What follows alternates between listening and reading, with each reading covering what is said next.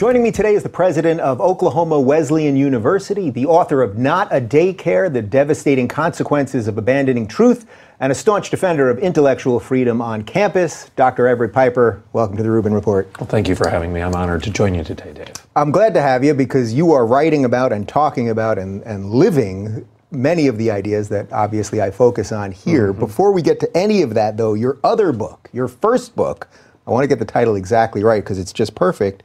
The title is Why I'm a Liberal and Other Conservative Ideas. One of the things that I've been saying lately is that defending my liberal principles is becoming a conservative position. And I think that probably sort of puts us in a similar spot. What does liberalism mean to you? Why do you consider yourself a liberal? Well, I would argue that what you're doing right now is the historic definition of classical liberalism. Let's go back to the founding of the liberal arts institution. Let's just say Oxford 1,000 years ago. Why was a liberal arts academy established? It was to educate a free man, a free woman, a free culture, a free church, a free people. It was an education in liberty, an education in freedom. So the classical definition of a liberal was somebody who argued for and defended human liberty. And it was in the context of that education, a liberal arts education, that Chesterton told us some 100 years ago that without fences you don't have freedom, and without honoring the big laws you don't have liberty. So it's this tension within the liberal arts academy of pursuing truth with a capital T that actually has the paradox of releasing you for the greatest measure of human liberty, human freedom in the course of human history. So a classical liberal is somebody who understands the conservation. You're a conservationist. Yeah. You're conserving those time-tested truths that actually work to provide human liberty. So you ended on the word work there.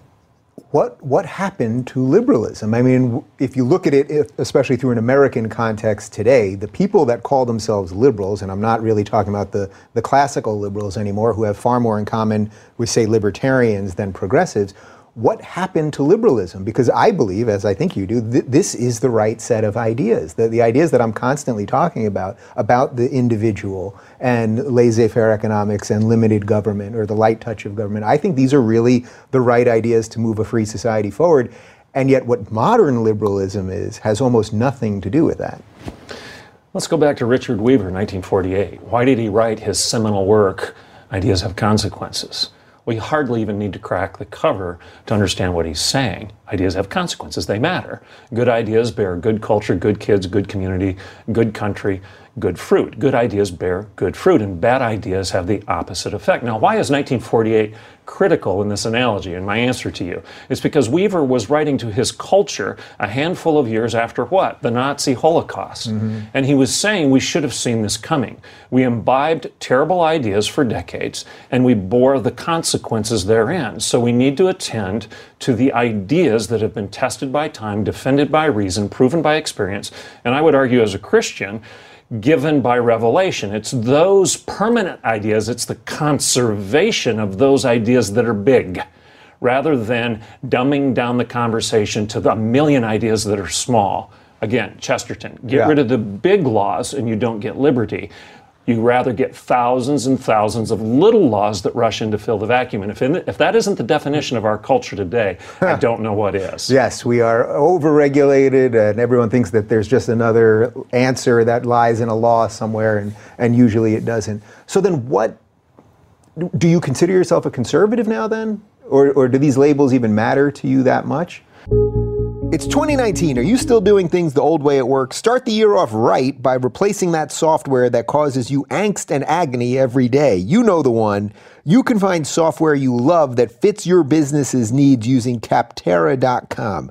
Capterra is the leading free online resource to help you find the best software solution for your business. They gather over 700,000 reviews of products from real software users so that you can discover everything you need to make an informed decision. You can search more than 700 specific categories of software, everything from project management to email marketing to yoga studio management software. Building a new platform? Use Capterra to find software that helps with show production and research. No matter what kind of software your business needs, Capterra makes it easy to discover the right solution fast. Visit Capterra.com/Ruben for free today to find the right tools to make 2019 the year for your business. Capterra.com/Ruben. Capterra, that's CAPTERRA.com/Ruben. And now back to the show. Well, I would say a conservative is somebody who conserves. Okay, I believe in conserving an owl and a tree and clean water and clean air, but I also believe in conserving something perhaps even more important, and that's ideas. Ideas that work. The Wesleyan quadrilateral, and it's actually Augustinian too, but let's go back to John and Charles Wesley of the mid-1700s. They had something they called the quadrilateral. And it was a worldview. It was the four things that you should sift any idea through as you evaluate its veracity. Tradition, reason, experience, and scripture. Revelation, if you will. If you want to get outside of the bounds of a Christian language, we'll call it revelation, natural law, common sense. All right, so tradition, history. Grandma and Grandpa might have actually known something. The old ideas, as C.S. Lewis said, are often better than the new ideas. If you want to read a new book, fine, go ahead, said Lewis, but you might want to consider reading, a dozen or so old ones first. Why? You mean Grandma and Grandpa weren't automatically backwards racist? They weren't automatically stupid. In fact, and I use that obviously as an analogy, the old ideas that have been around for a while may be there. Not necessarily, but they may be there because they've proven themselves over time. Yeah. So history, tradition, experience. It's the Dr. Phil question. How's that one working for you? We should always respond to ourselves as we're evaluating our own ideas and our own worldview, as well as our adversary, or even those that agree with us, and say, how is it working for us? Is there a pragmatic value to this? Does it work over time? For social health, personal health, physical health, whatever, does it work? So tradition and experience, reason, you've got a brain, use it. The rationality, facts versus feeling. We're in a culture right now that's dumbed down everything to feelings rather than facts. Facts be damned. Yeah. We're not pro-science any longer. We ignore science for the sake of a political, popular agenda. We're going to get to plenty of that. Yeah. And then finally, the fourth component of the quadrilateral, is revelation. Those things that are true and it doesn't have to be tested into two. For example, the empiricist, the materialist would say if you can't taste it, touch it, feel it, see it, it just isn't so. And I would disagree with that. And I can prove it just by asking a simple question. Do you believe that rape is wrong? Do you believe the Holocaust was a bad thing? Was antebellum slavery something that should have been reviled? And the answer we all hold, if we're decent human beings, is yes, all of those are objectively wrong. Well, how do we know? You can't put it in a test tube. We know because it's a revelation. The Apostle Paul, one of the greatest philosophers in human history, I would argue, suggested in Romans that this is the truth of God laid on every human heart. Others have argued, the Catholic Church and whatnot, that it's natural law, common sense, the revelation that causes both of us to agree that slavery is a bad thing. No, it's not open for debate. We don't have to test it in a tube. We know slavery should be reviled. All right, there's a lot there that's bouncing around some of the ideas that I talk about here. So basically, without that bedrock, we'll do these backwards. So we'll start with the fourth. Without that bedrock, that everything then would be left to some sort of subjective nature, right? That's the crux of that. Well, it all digresses to power. Yeah. If you don't have a principle, an enduring, permanent, immutable principle, it all digresses to power, and we see that. It's proven in human history. I'm fond of telling my students at Oklahoma Wesleyan University, in fact, I often give the commencement address in May.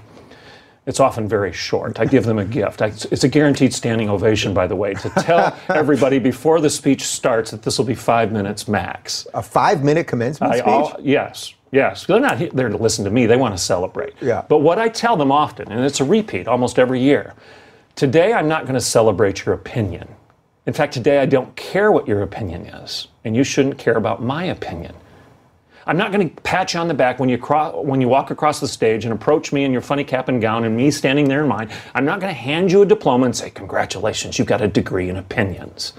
That's absurd. Yeah. I hope you paid $35,000 a year to learn something that's right and just and real and true. Something closer to the truths of your discipline than what you knew when you came in as an 18-year-old 4 years ago.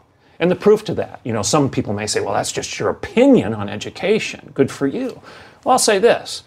Opinions always enslave, but truth sets you free. Pol Pot had an opinion.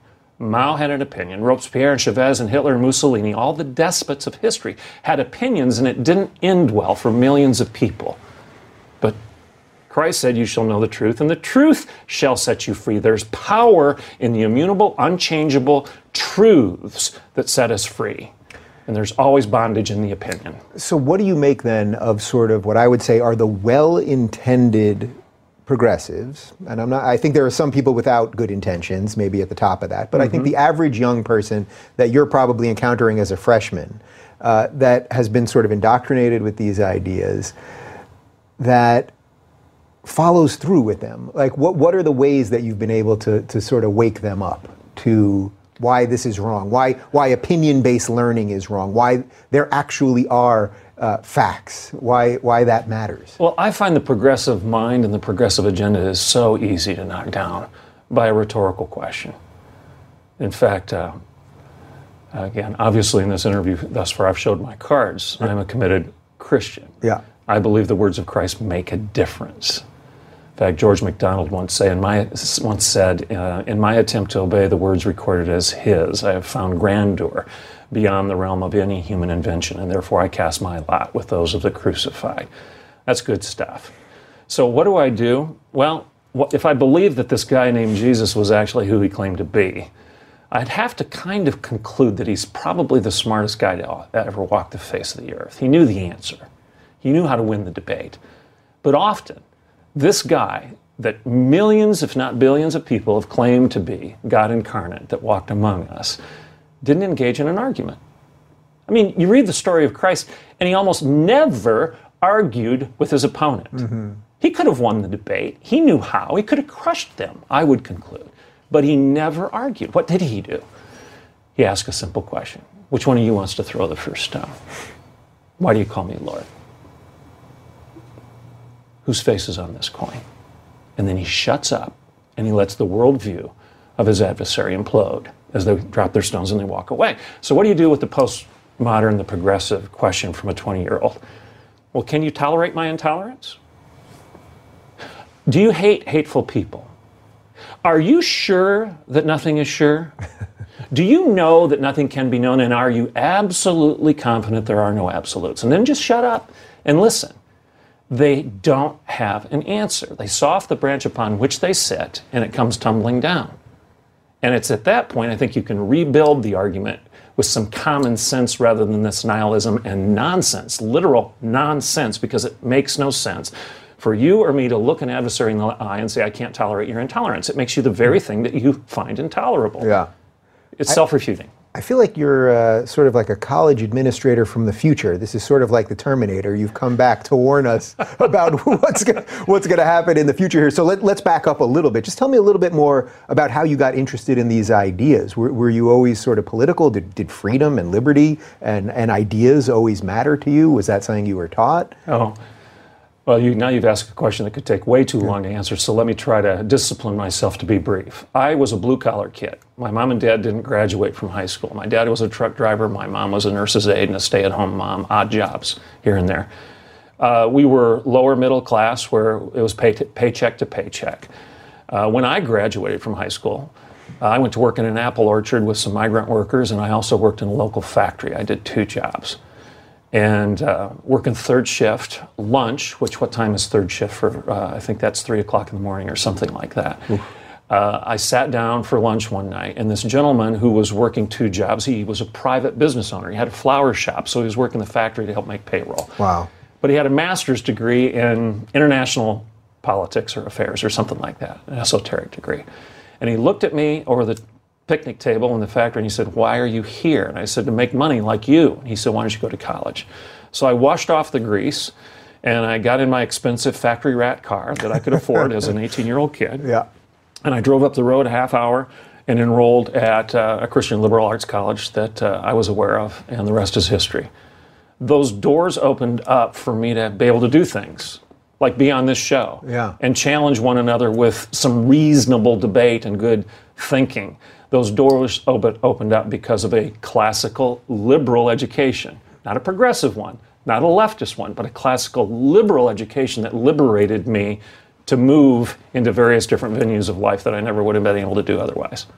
So as it stands now, are you kind of shocked at the state of what's going on with young people at colleges? I mean, the whole purpose of your book, right? That it's become daycare, sort of, or some basic training session for students for things that they should have learned a long time before that. Not that you should know everything the day you walk into college, because of course you're supposed to learn, but that they've missed a series of extremely important ideas before they've even got there.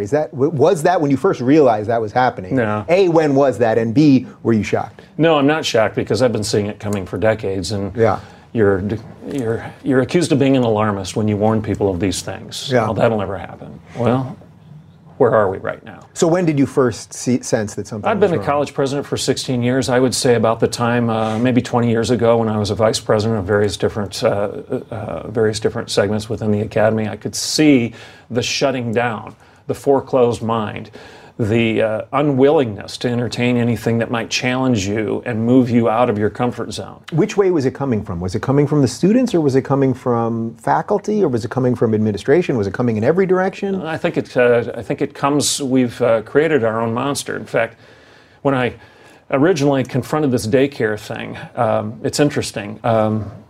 If I may set the context for the daycare story. Yeah, please. Is that a fair segue?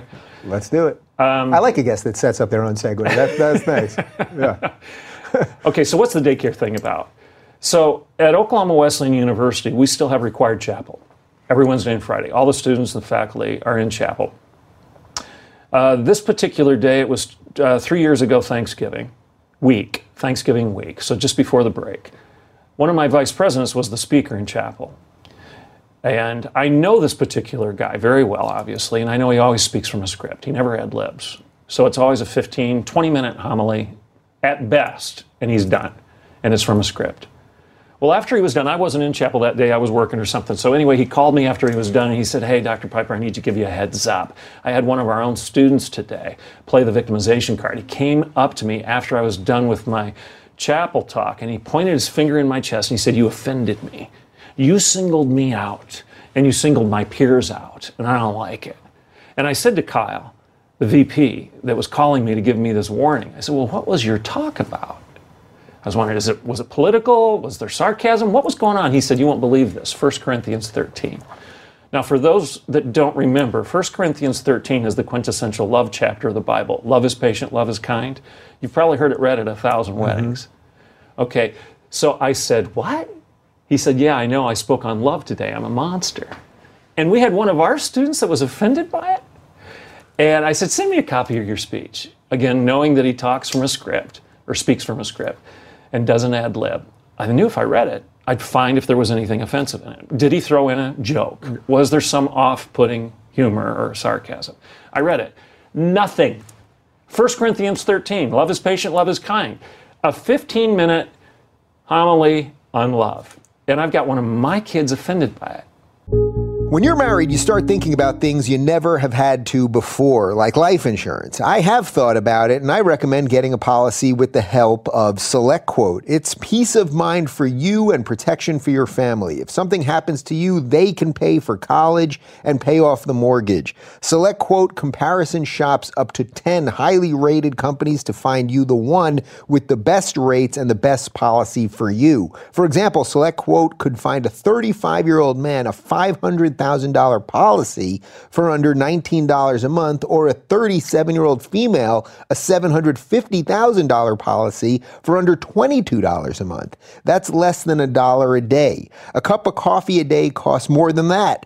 Let SelectQuote save you time and money. Get your free quote at selectquote.com/Ruben today. That's selectquote.com/Ruben for your free quote. Don't put off protecting your family another day. Selectquote.com/Ruben.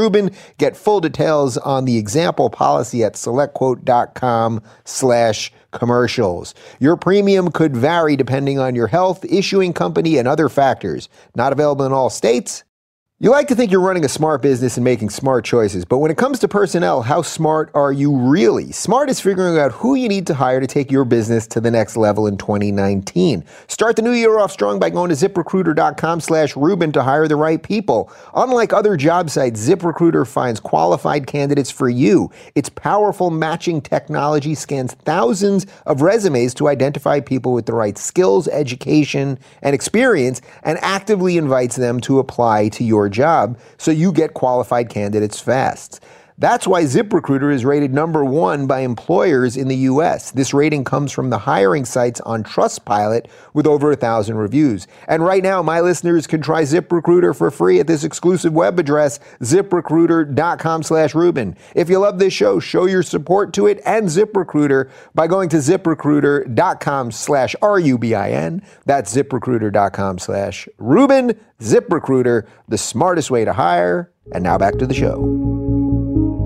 So I wrote this article. I've been writing for the local newspaper for the last 15 years or so, and usually when I write for the Bartlesville Examiner Enterprise, 5 people read it, 3 people care.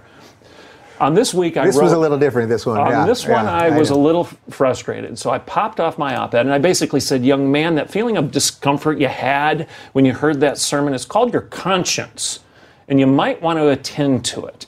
And if you came here expecting us to coddle you rather than confront you, if you think we're going to comfort you rather than challenge your character, you're in the wrong place. And then I went on for another 700 words or so, and I concluded by saying, my land, this is a university. It's not a daycare. We expect you to grow up.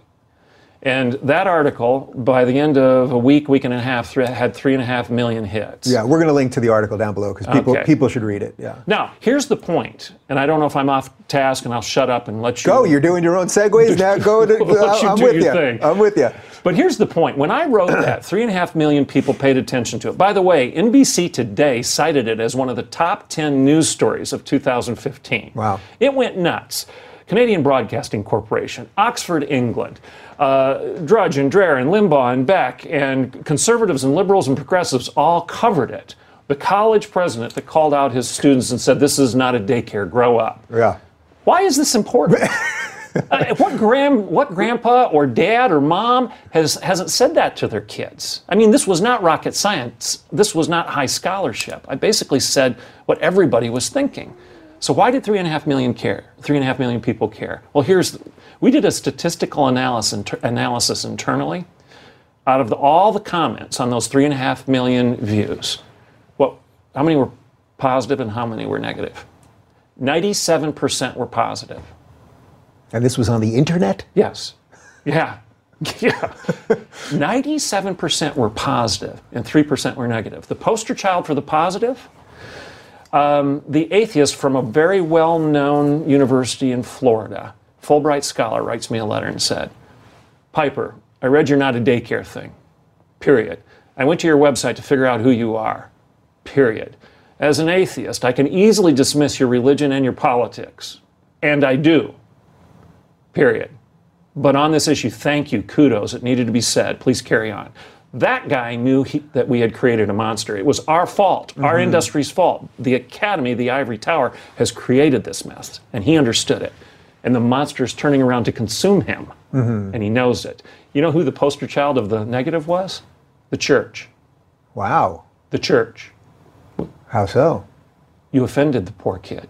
You hurt his feelings. So what was the offense taken, though, specifically? You tell me. He felt uncomfortable. Right, but he never addressed like a specific point. No, he felt uncomfortable. He felt that sermon was directed toward him. Well, maybe it was. There was a time where the church was supposed to confront those things that are selfish and narcissistic, and the self-focus was supposed to be corrected by selflessness and confession. I actually said in my article, I'm not going to start issuing trigger warnings before altar calls. A good sermon is supposed to wake you up. Yeah. A good sermon is supposed to perhaps instill some guilt. So he was offended because he felt guilty for not showing enough love. So, all right, there's a lot there. So let's talk about first this atheist professor in Florida for a moment. What do you make of someone that can take a principled stand like that in your view of the way they look at the world is missing sort of a critical piece, or let's say one of those 4 quadrants that you discussed before. What do you make of someone like that? I assume, and I've had a lot of discussions like this, on a micro level, you probably think he's, I don't want to lead you too much here, but you probably think he's a perfectly decent person who may be living a very moral, good life. But at a macro level, you see more of a societal problem. Is that a fair estimation? Well, I think ideas have consequences again.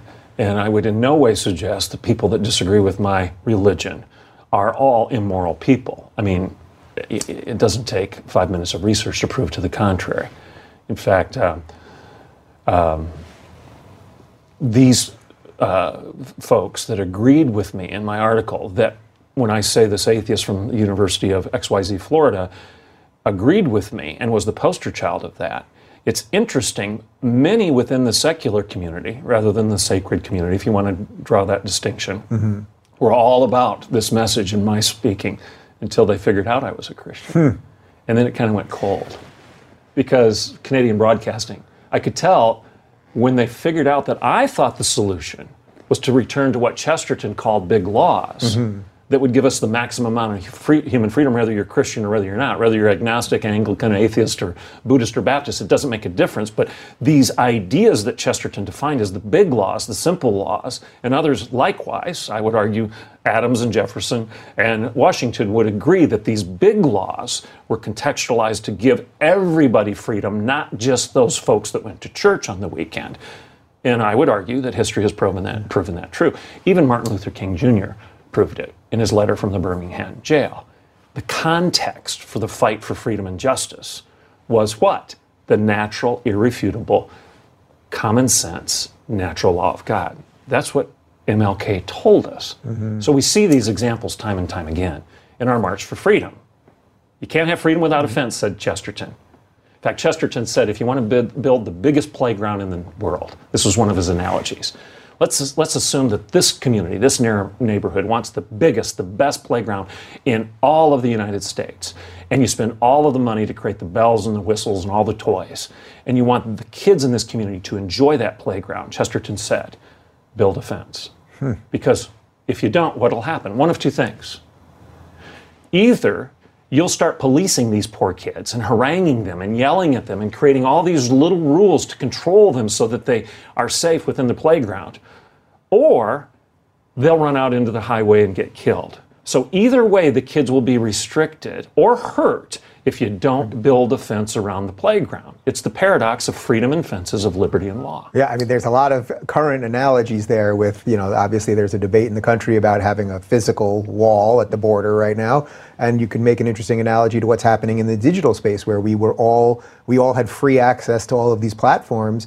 And then they start censoring different people, and because there are no fences, they put imaginary fences all over the place, depending on who you are. But you mentioned something really interesting there, which is that he thought, or that some of the people thought that your ideas were good until they figure out that there's a link back to religion. How much of that has been a struggle for you in sort of the more secular academic world generally? Maybe not at your university, but when you talk to other academics who usually probably shy away from religion or scripture, that sort of thing?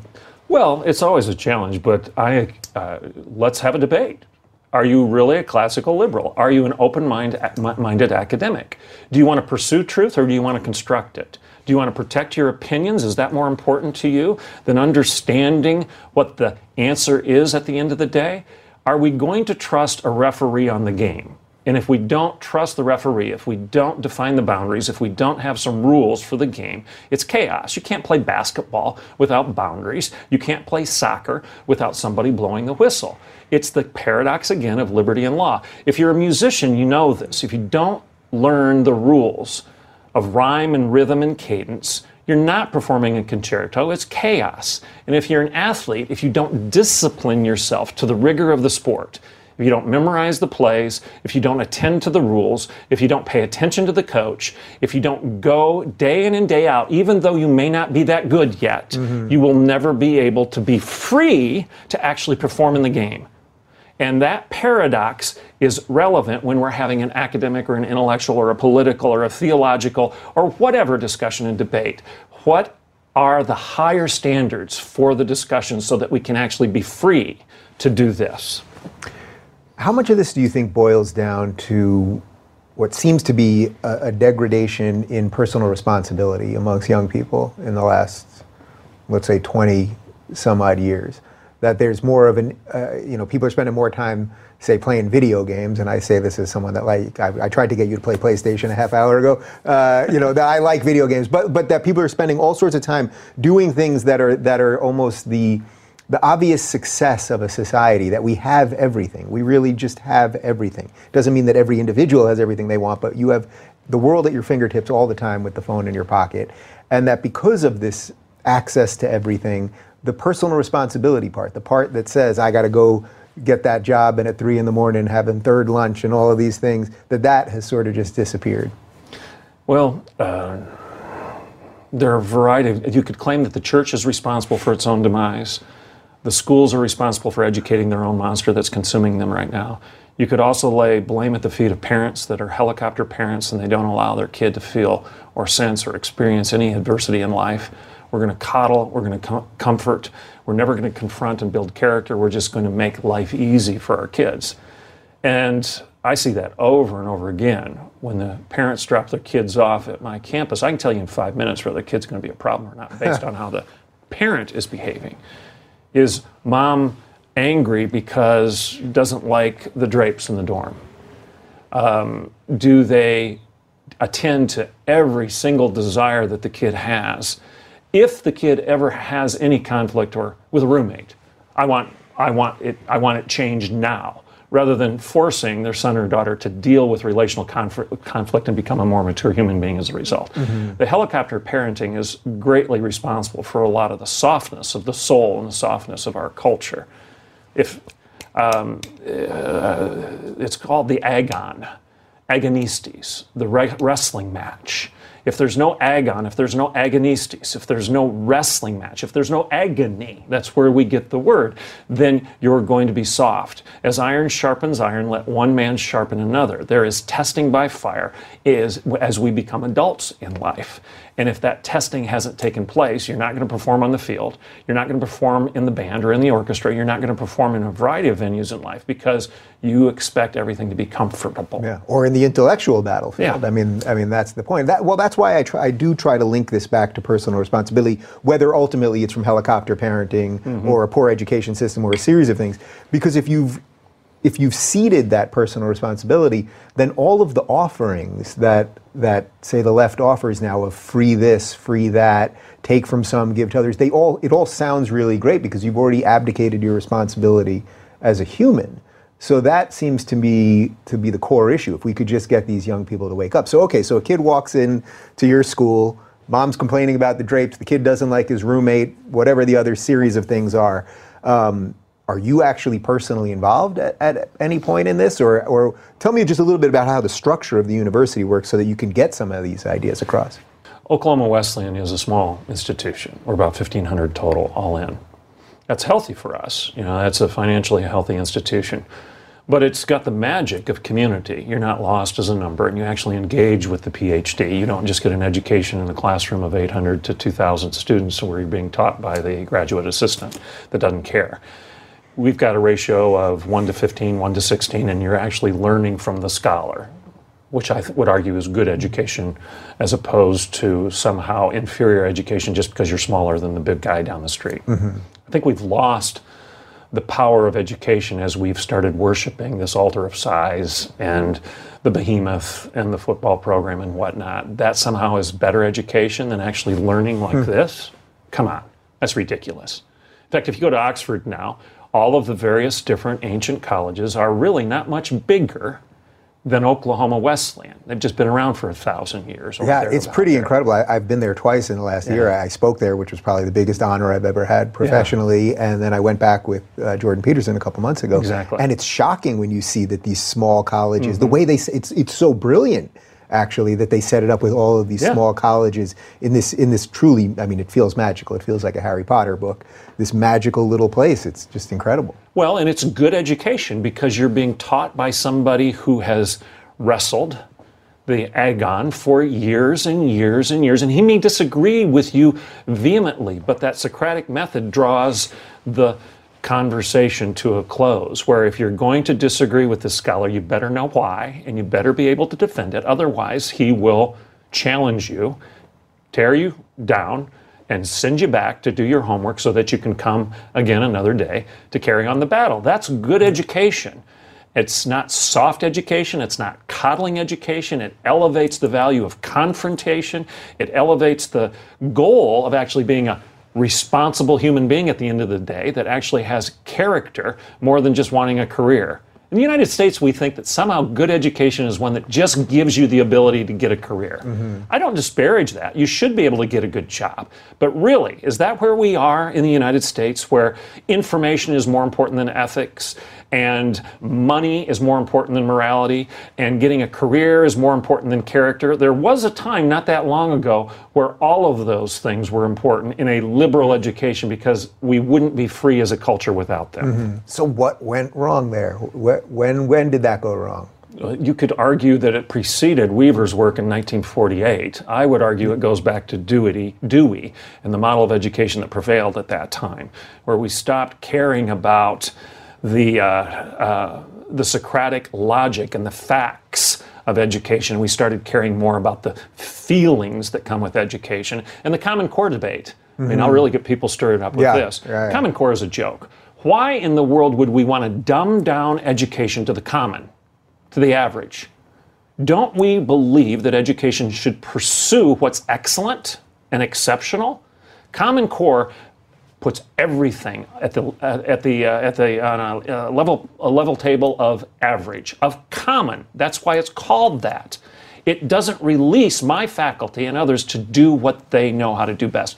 I don't need the government telling my faculty how to build a syllabus. I just don't need that.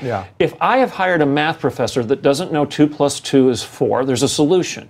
I fire him and I go get somebody who knows how to come to the right conclusion.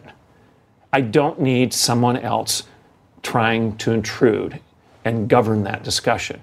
And Oklahoma Wesleyan's faculty has been ranked by CBS News Money Watch as having the best faculty in the nation for 3 successive years by student review. So why in the world would the Fed think they need to tell me how to structure education? So what's the structure? We do it small. We can engage as a faculty and as an administrative body to develop a curriculum that works, because I hire scholars and educators that know what they're doing, and we have dialogue and relationships with students as we get them to pursue truth. That's one of the cornerstones of our mission statement.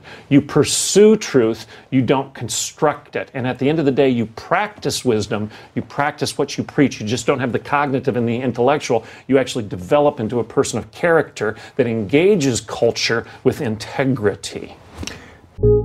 If you like supporting small businesses and unique products, then let me tell you about a company that'll embrace you as much as you'll embrace them. Datsusara is a small business that makes an innovative line of bags, clothing, and accessories from hemp fabrics. Their name comes from a Japanese phrase that embodies the spirit of freeing yourself to find your true path. Their backpacks will fit all of your needs with highly functional styles and natural, antimicrobial, breathable hemp fabric that won't get nasty or moldy. Datsusara bags are not your typical hippie hemp gear. Lesser bags break. A Datsusara bag comes with a 3-year warranty. You'll find a wide variety of products, from bags, clothing, and accessories for your whole family. Datsusara truly cares about your path, free speech, and the pursuit of the best ideas to benefit all, which is why they support the Rubin Report.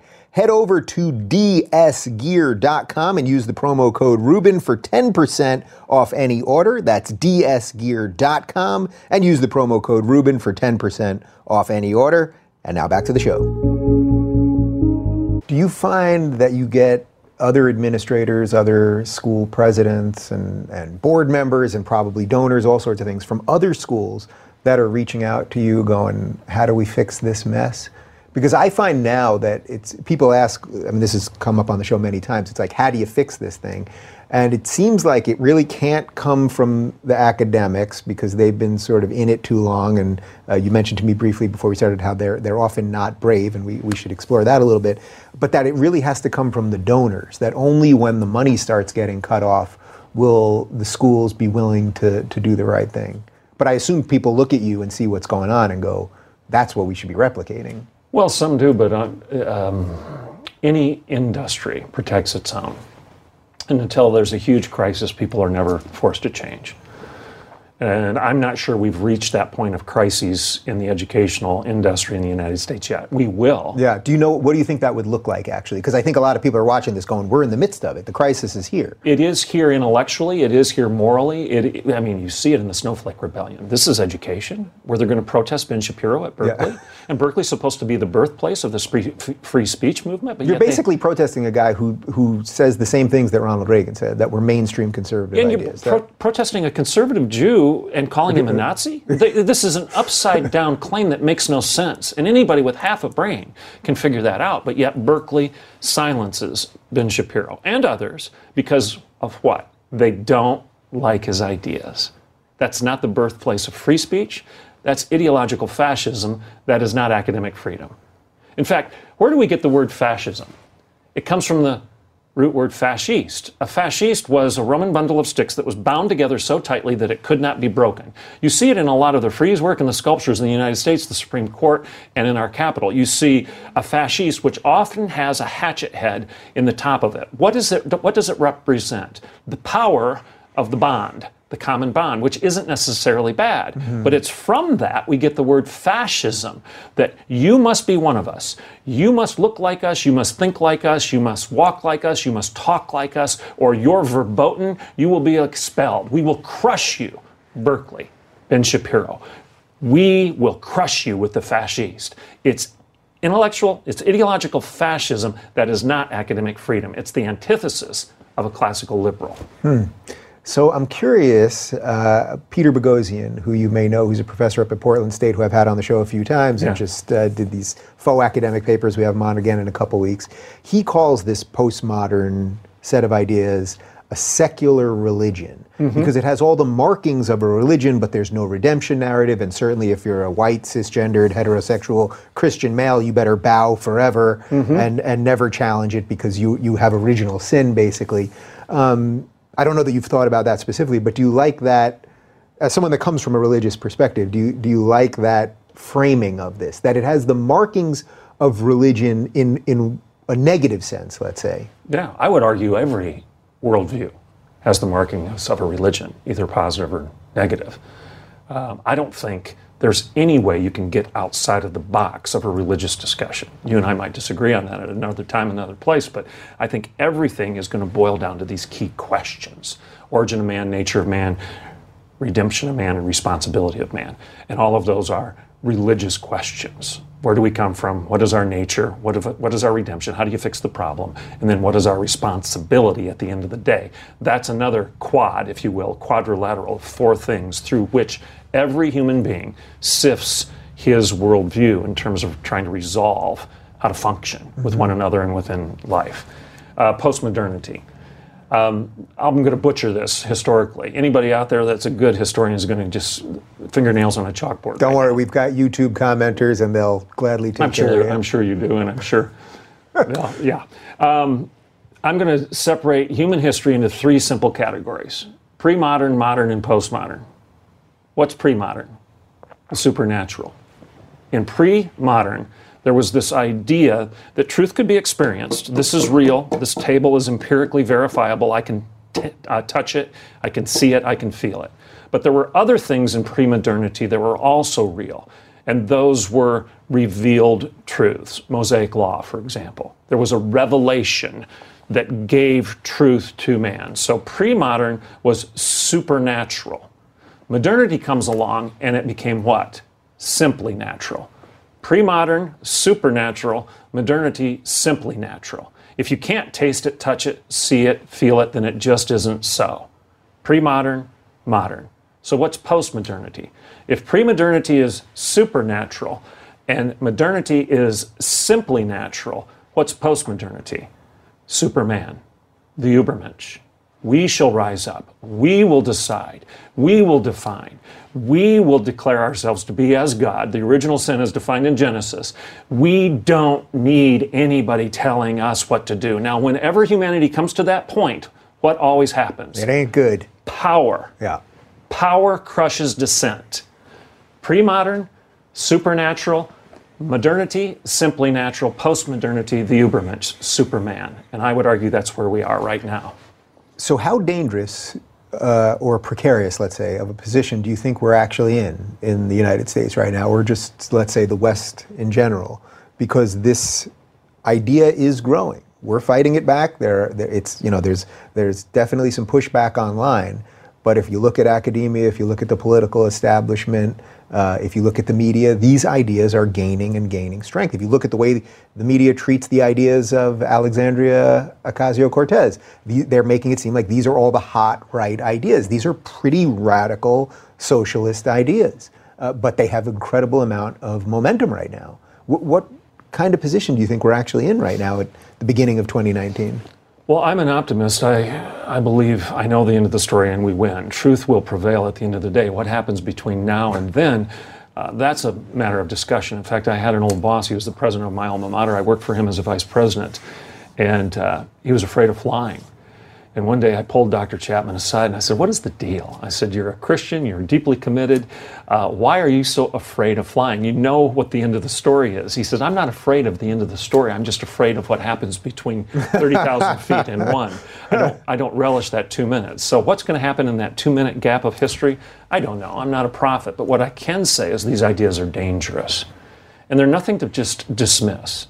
And if you're a classical liberal that disagrees with my religion and my politics, if you're a classical liberal that wants liberty at the end of the day, you better pay attention to this debate, because you have things that I just looked at this morning on the news before I came here, where Nancy Pelosi is proposing that laws should be in play, that if parents are parenting improperly, as defined by her and her party, that the government should actually have the right to take the child away.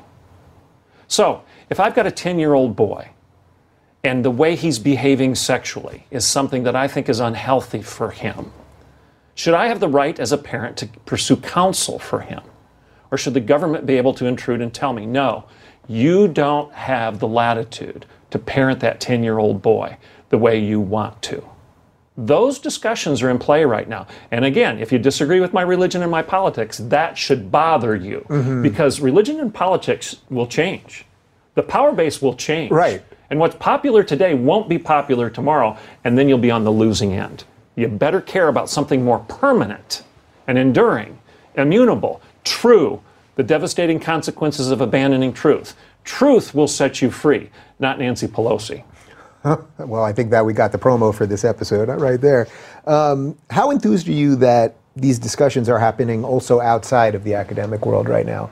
You mentioned that Jordan Peterson, you reference him in your book, that this guy's on this world tour. I happen to be on it with him. But that these conversations, even with some guys that maybe you don't agree with on a believer side of things, say a Sam Harris or the rest of this crew, that people really care about these discussions, where I would say 5 years ago, people online weren't, people were watching cat videos and people being, kicked in the nuts and a couple other things, but they weren't really having these discussions. And now they're on fire online. So that's pretty hopeful. I do think it's hopeful. And again, if you trust truth, if you trust the referee, if you trust the whistle, then play, throw elbows, rebound, knock people over. Do what you need to do, trusting that the game can be played. And I think that's the magic of the conservative worldview, the conservation of those big ideas that allow you to engage. That's the beauty of the traditional liberal arts academy. Trust truth to win.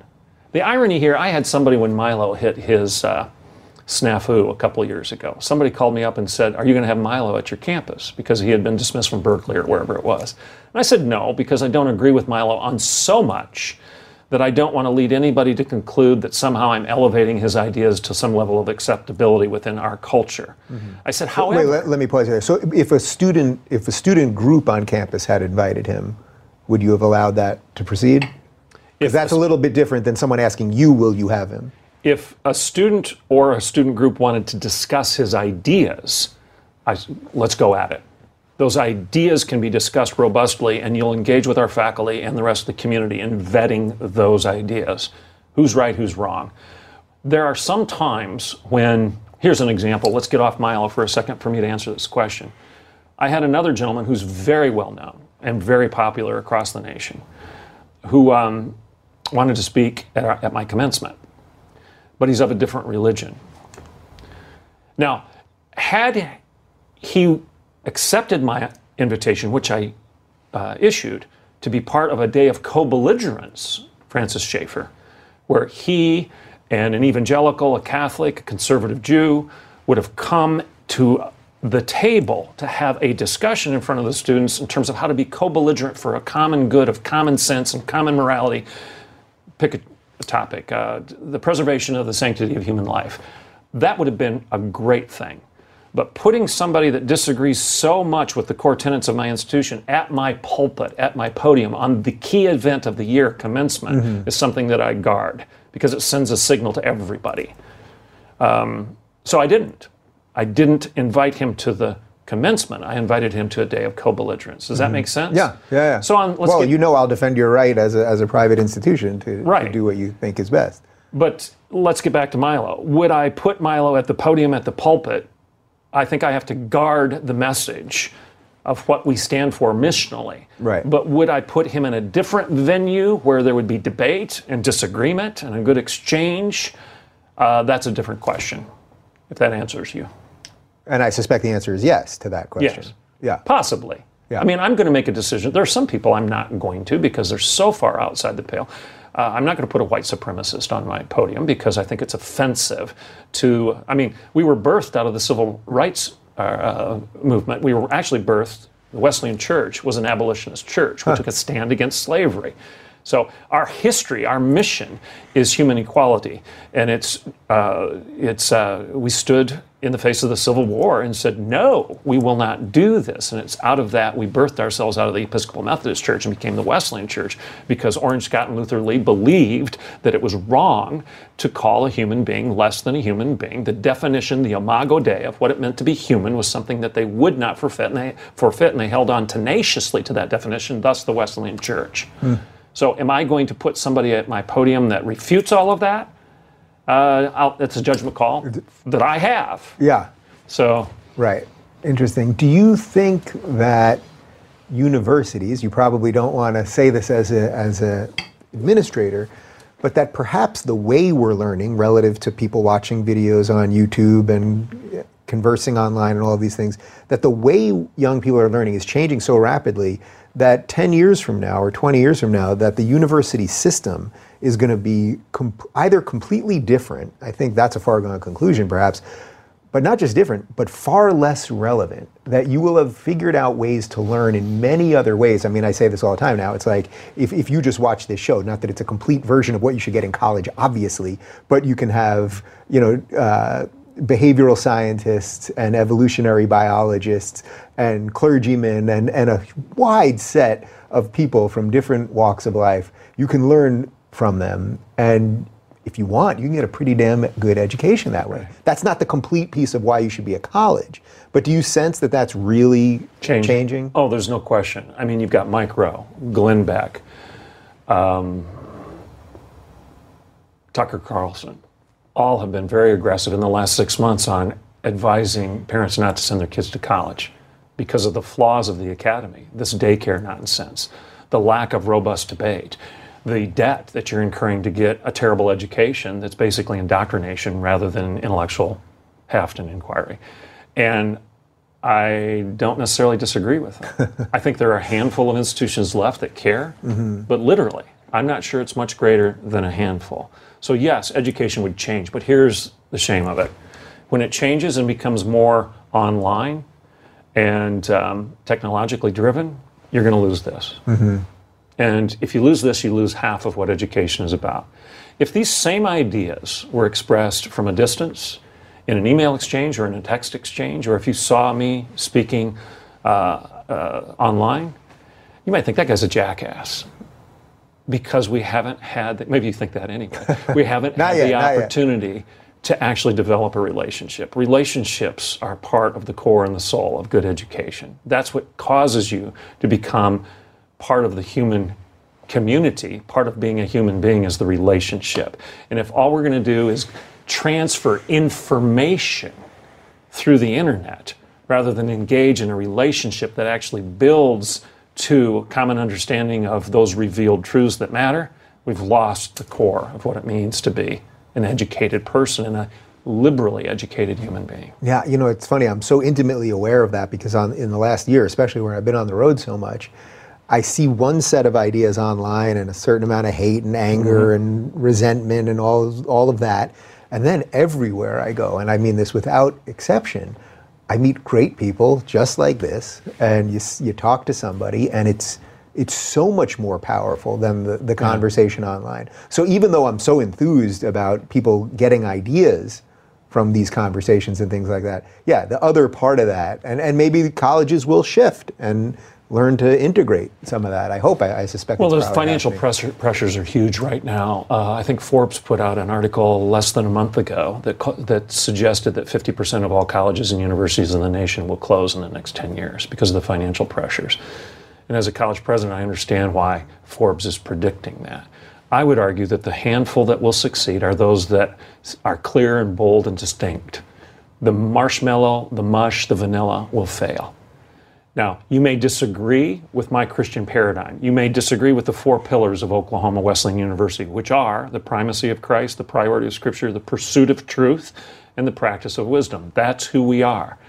We have a center for capitalism, free enterprise, and constitutional liberty. We are pro-life. We're the only university in the nation that operates a mobile ultrasound clinic free of charge to women in our 100, 200-mile radius. We've saved over 200 lives as a result of doing that. Now, how many college presidents are you going to hear the story from? Very few. Yeah. And people listening right now may say, I don't want that. Fine. Go get what you want. It's a free market. But those that are listening right now that like it, they're not going to find it anyplace else. And they'll knock down my door to buy it. Nobody wants vanilla ice cream. If you sell a flavor that's bold and distinct and clear and different, the people that want it will buy it. Missional clarity is critical for any industry, any business, and especially for the academy right now. Because if we're all just vanilla mush, then why would you pay twice what you need to get an education from me when you could go down the road to the junior college and get the exact same thing? It makes no sense. You've got to be distinct, otherwise you fail. Can you talk a little bit about how the sort of the new studies, say gender studies and women's studies and things like that, have kind of infiltrated the more traditional disciplines? That seems to be a big one lately. Okay, now you're pushing me here. So I'm going to answer clearly. I let you do your own segues for a while, so you know. I'm going to answer clearly. It's a compromise of the dignity of the woman, pure and simple. Who's losing right now in the academic discussion? Women. Why do I say that? Okay. Title IX is a 1972 law that was established to give women equal access to the field, to the shower, to the scholarship, to the bathroom, to the sport. Great law. Good. Right. Okay. We've complied with that. Started good. We've complied with that since day one. Now, under Obama, I received a letter like every single college president in the nation received, demanding through a bureaucratic fiat, not through legislation, that's a different discussion, that we immediately start providing transgender accommodations on our campus. I responded and I said, no. Now, why did I do that? Because I'm not sympathetic to those that are wrestling with that dysphoria or that particular issue of life? No, I'm not. That's not why I said no. I responded because I said this, and I actually put it in writing. How can I possibly comply with Title IX, which you, DOE and OCR, are telling me I have to do, if I now deny the biological fact of the female and start pretending that women aren't an objective reality, but rather a social construct? Who's going to lose if I do this, Mr. DOE and Mr. OCR? Women are going to lose. They're going to lose their scholarship, lose their sport, lose their competitive advantage because they're going to be supplanted by men who take it away from them. And by the way, we see this now in sports all the time. Every week this is not hypothetical. There's another wrestler, trans woman wrestler, that's beating a biological woman, and people are cheering this as if this is the way it's supposed to be. And how is that fair? And how is that pro-woman? The irony again is, as a conservative, I'm the classical feminist now because I'm acknowledging the feminine. And I'm saying that women are real, they're not a social construct, they're a biological fact, and they should have the protections that Title IX afforded to them back in 1972, and I refuse to compromise that. So I sent a letter back to the DOE and the OCR, and I said no. Told them why, and I received a letter back saying, you're exempt. Wow. At which point, I got criticized robustly, as you can imagine, from anybody that disagreed with my particular defense of the dignity of the woman. But you got the exemption. I did, for now. Well, now Title IX has changed, so because of the Trump administration. So they didn't change Title IX; they're just enforcing it in a more pure way, rather than trying to manipulate it through bureaucratic fiat. Yeah. The same thing was true on the Affordable Care Act. Oklahoma Wesleyan stood with the Little Sisters of the Poor on the steps of the Supreme Court in defending the right of a bunch of nuns to not have to buy contraception. They're celibate. Why do they need any? Stop and think about this. Yeah, I did this in my PragerU video, yeah. They're nuns. Why should they have to buy any contraception?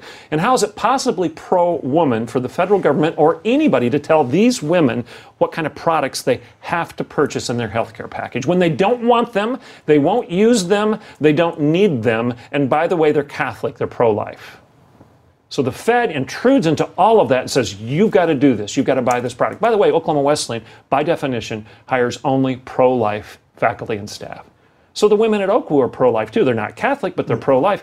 Who can possibly claim to be pro-woman and ignore the wisdom and the intelligence and the right to choose that these women should have in their health care?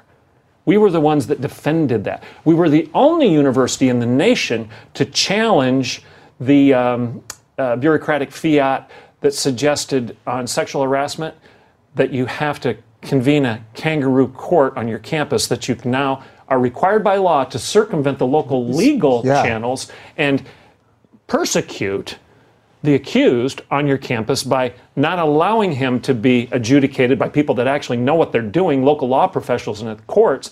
And it also compromised the rights of the woman, the rights of the accuser, because you were then required to drag her before a committee of her peers and go through the whole thing again. It's just completely bananas. I mean, we're eliminating due process, or that's exactly what it was. Oklahoma Wesleyan was the only university in the nation, a Christian conservative institution, stood up and said, no, we will not do that. Fire actually represented us, and it was thrown out, and we prevailed. All right, I got one more for you. Okay. If there is a 16, 17-year-old watching this right now, thinking about what college they're going to go to, I think you've done a pretty solid sales job already, but give them the final sales job of why they should attend Oklahoma Wesleyan. Well, decide what you want. Okay, so first of all, what product do you want? Do you want a career? Do you want technical training? Do you want an apprenticeship? Then you might not want to go to Oklahoma Wesleyan if those are the only things that you're interested in. If you also want to wrestle with the big ideas, if you also want to do it robustly within the 1,000-year tradition of a classical liberal arts education, which is not progressive and leftist, but grounded in those time-tested truths, you might want to consider coming here. And, again, I've got to throw this in. I can't ignore this. We are Christian. If you want those four things that I described, the primacy of Christ, because we believe he is who he claimed to be, the priority of Scripture, we believe that the Bible is more than just an interesting, dusty book. Okay, we believe that it contains the revelation of those truths that actually give us the ability to do this. The pursuit of truth. Truth is an objective reality rather than just a postmodern construct. I'm not going to give you a diploma in opinions. I'm going to give you a diploma that demonstrates you learned something. And then finally, the practice of wisdom, the practice of what you preach. We're integrationists, head and heart, fact and faith, belief and behavior. Personal life and public life are integrated. We're not segregationists. We don't separate things that should be united. I'm the president of a university. I'm not the president of a diversity. And there's a reason for that. The unity of veritas, the unity of virtue, the unity of the verities, the university is historically something that celebrated us coming together in unity, bound together by truth with a capital T. It didn't degrade and balkanize culture and humanity into division. We should be teaching virtue and veritas, not victimization. And when you teach victimization, you get vice and you get vengeance and you get violence. That's what you see in the protests in the streets right now. The solution to anybody that's listening to me is get an education in the virtues, in veritas, in truth. It's more than a career. It's about something that actually builds your character.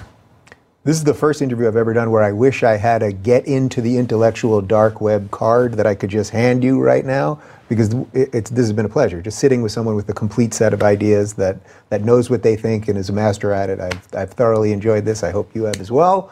And for more on Dr. Piper, you can follow him on Twitter. Yeah, he's on Twitter, for better or worse. It's Dr. Everett Piper.